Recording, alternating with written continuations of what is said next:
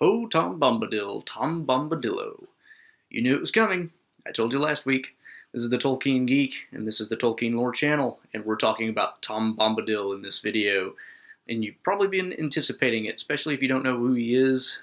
You may have read up a little bit on him since you've heard me mention him, but I'm going to talk about Tom Bombadil, his part in the story, and a little bit of his background and some of the weird things about him that make him a really interesting addition to the story. So let's get going. So when Tom Bombadil first shows up, he cuts a rather comical picture. He's singing what, as far as the hobbits can tell, is just a nonsense song filled with nonsense phrases and just random sounds as far as I can tell. When he finally comes from behind the hedge, he's wearing a blue coat, yellow boots, an old battered hat. In the last video I mentioned it was yellow. It doesn't actually say that, it just says it's old and battered. And the hat has a blue feather. He's not tall enough to be a man, but he's not short enough to be a dwarf, so it's not really clear what he is. And he's got this long beard, kind of like a dwarf, but again, he's too tall. So, you know, he just seems kind of strange, and he's just kind of jumping and dancing along, singing this nonsense song. But anyway, Frodo and Sam run up to him asking him to help, and he's carrying this a lily pad full of lilies, basically, that he's taking to his wife Goldberry, which we find out more about her later. And he hears their story, and when he finds out that it's the old willow, then he says, "Oh, is that all? That's no big deal. I can solve that." And he goes over to the old man Willow and basically sings a song to old man Willow, and eventually the willow opens its crack and basically spits Merry and Pippin back out. I mean, forcefully, not just lets them crawl out, literally like spits or kicks them out almost. So anyway, that solves that problem. And that kind of brings up an interesting point about Tom Bombadil. He's always singing, and it's his singing that seems to have, you know, more power than anything else that he does. It's like anytime he accomplishes something, it's through his singing. And a lot of people have kind of latched onto that and use that as a theory of what he may be in the world of Tolkien. Tolkien never really says what Tom Bombadil is. It's a mystery he leaves as a mystery. He never explains it. Some people have, you know, guessed maybe because the world of Middle-earth, Arda, was created essentially through music of the Ainur, which are, the Valar are among the Ainur.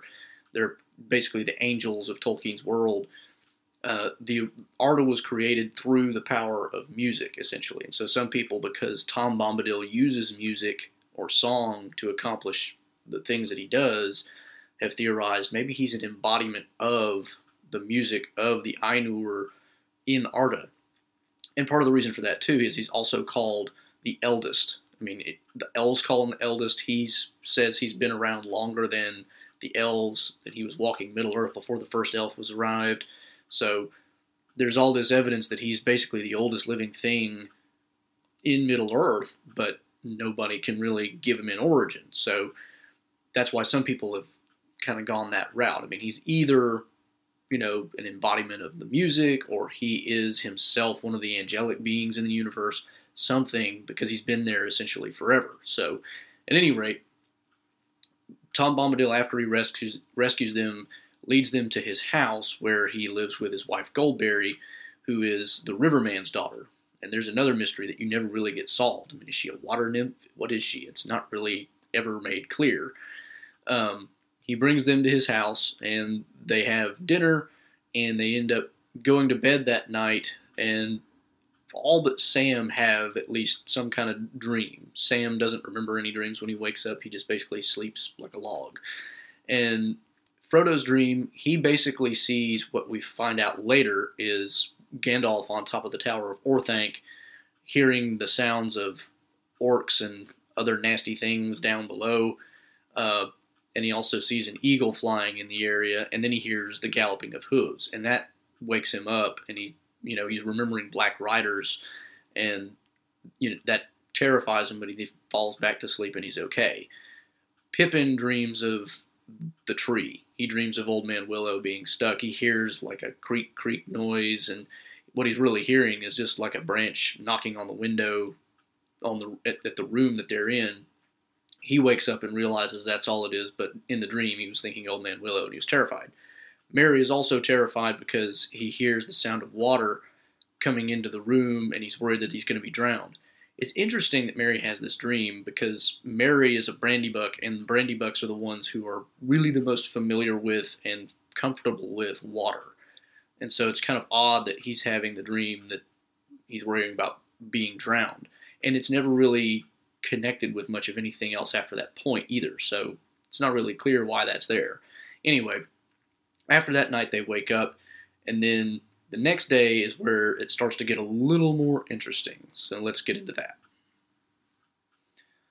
So the next day, Goldberry is having her washing day, and what that means for the hobbits is it's raining. So again, there seems to be this power that Tom and or Goldberry have over the forest itself to make things happen, even in terms of weather. So anyway, the hobbits are basically stuck there for the day. Tom Bombadil spends most of it telling them stories. And by stories, I mean history of Middle-earth, and particularly their region of Middle-earth, including the Old Man Willow and the Old Forest itself. And it's not particularly good storytelling for right before nighttime, which is why he tells it in the morning and not the previous night when Frodo asks him a question about it. And he basically explains how Old Man Willow and other trees in the forest as well basically hate anything that goes on two legs. And you kind of have to wonder again if that's because they're Ents that have been treated badly, or, where does this come from? There's another hint that comes along a little later, though. Bombadil continues telling them stories, and then he kind of moves on beyond the actual edges of the forest itself and gets to the parts of Middle-earth that was once the Kingdom of Arnor. And I've gone into some of the history of Arnor before, and I'll link to that in the description below so you can catch up on that. But he basically tells some of the history of that. It doesn't say that, but the description of the stories that he tells, he's talking about kings of little kingdoms fighting each other, and towers fell, and all these different things. It's clearly a reference to some of the history of Arnor. And so he keeps telling them these stories, and then that turns to the history of the Barrow Downs, which I've also referenced in the other video. But he basically talks about how the Downs were, part of one of the kingdoms. Eventually, it became basically a lot of grave sites for different people or whatever. And for a long time after the fall of the different kingdoms, there was nothing really going on there. People would tend sheep flocks on the hills, and then they left. And then after that, a shadow came, and the bones within the graves stirred, and then that's when you get the actual Barrow-wights, which are basically, for lack of a better term, ghosts. It's not really clear if they have physical form or not. Theoretically they have to because of what ends up happening, and I'll get into that in the next video next week. But they're undead of some sort or other. And the hobbits are actually already aware of these stories. These stories have been told in the Shire, and so they're not really comfortable about it. And then they realize, wait, Tom Bombadil's house is actually kind of right on the border of those Barrow Downs. But anyway, that comes up to be important later on, and then he moves even beyond that and starts getting into the greater history of Middle-earth, back even into the First and Second Ages when, the elves first walked Middle-earth and all this other stuff, and it just goes on and on and on, and then he finally stops, and then the hobbits realize they're starving because they're hobbits, and so they have dinner. And then it's Tom Bombadil's turn to ask them questions. He already seems to know a lot about them, but he tells them a lot about Farmer Maggot, which is odd. He knows who Farmer Maggot is and seems to think pretty highly of him. And in the movie, the only real reference we get to Farmer Maggot is Merry and Pippin are stealing his food. That's not really how it goes in the book. I'll have to do another video on the Farmer Maggot episode because it's much more substantial and much more interesting.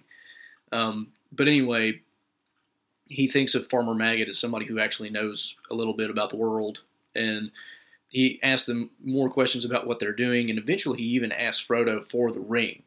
Frodo, of course, is rather hesitant to give it to him, and it's kind of just a weird thing for him to give it to him anyway. But what's really interesting about the episode is Tom Bombadil ends up putting on the ring and doesn't turn invisible. So there again is this hint that Bombadil is definitely something a little more powerful or substantial than just your typical race of Middle-earth. And again, who knows what that means, but he puts it on, and at first the hobbits don't even realize it, but then they realize, wait a minute, he's not invisible. And then he starts doing, Bombadil's kind of mischievous. He throws the ring around a little bit and throws it up in the air, and it disappears. And of course, Frodo is just panicked at this, but he then kind of just pulls it out of nowhere and gives it back to Frodo. Frodo then, for reasons that maybe are rationalized in his mind, ends up deciding to put the ring on when nobody's looking, just to make sure that it is the same ring, and it still turns him invisible. And eventually, yes, Merry does turn and try to say something to him and realizes he's not there, so Frodo knows that, yes, he is invisible. He tries to walk off, and Tom Bombadil can still see him, which is even more interesting. So, again, there's a lot going on with Tom Bombadil that makes for a really interesting story, but you can't really explain any of it because there's no real information on who or what he is. In fact, the hobbits ask him at one point, Frodo specifically, "Who are you?" And he says, "Don't you know yet? I'm the eldest. Who are you, alone and nameless?" Basically making the point that I can't really explain any further. I am who I am. And that's all the explanation we ever get. So that basically brings that day to an end. Goldberry finishes her washing that day, and then the next day, Tom Bombadil has the hobbits set out on their journey. He gives them some instructions. Go this way. Make sure you don't go that way, because then you'll run into the Barrow Downs and you'll get into all kinds of trouble. If for some reason you do run into trouble, sing this song and I'll be around to help. And that's where the Ho Tom Bombadil, Tom Bombadillo line from the beginning of the video comes in. That's the first line of the song, and then there's more to it as well. But anyway, he basically makes them memorize that song, and then the next day they do set out on their journey, and then we end up with the episode of the Barrow Downs, which will be in next week's video. So stay tuned for that one. That'll wrap it up for Tom Bombadil. He does show up a little bit more in the Barrow Downs episode, but this covers pretty much the bulk of his involvement directly other than that. So I'll stop here. So, for those of you who haven't who haven't read the book, I should say, I hope you kind of learned something about Tom Bombadil there. His name kind of pops up in a lot of Tolkien talk, just because he is such an interesting character. And this kind of gives you a little bit of background on who he is, why he's important. Again, this is an episode that doesn't really move the plot forward in a lot of substantial ways, but it is a very interesting episode. So that's kind of where I wanted to go with this, kind of give some of you an idea of what it's about, who he is, and why, if you've got that one guy in your friend group who read Tolkien and knows everything there is to know about it and complain that Tom Bombadil wasn't in the movie, now you know what he's talking about. So if you like the video, please give it a like. Please subscribe to the channel if you want to learn more about Tolkien's worlds or any of his writings or anything about Tolkien at all. Or you can follow me at Twitter at JRRTLore. And I'll see you next time. This is the Tolkien Geek signing out for the Tolkien Lore channel. Namaste.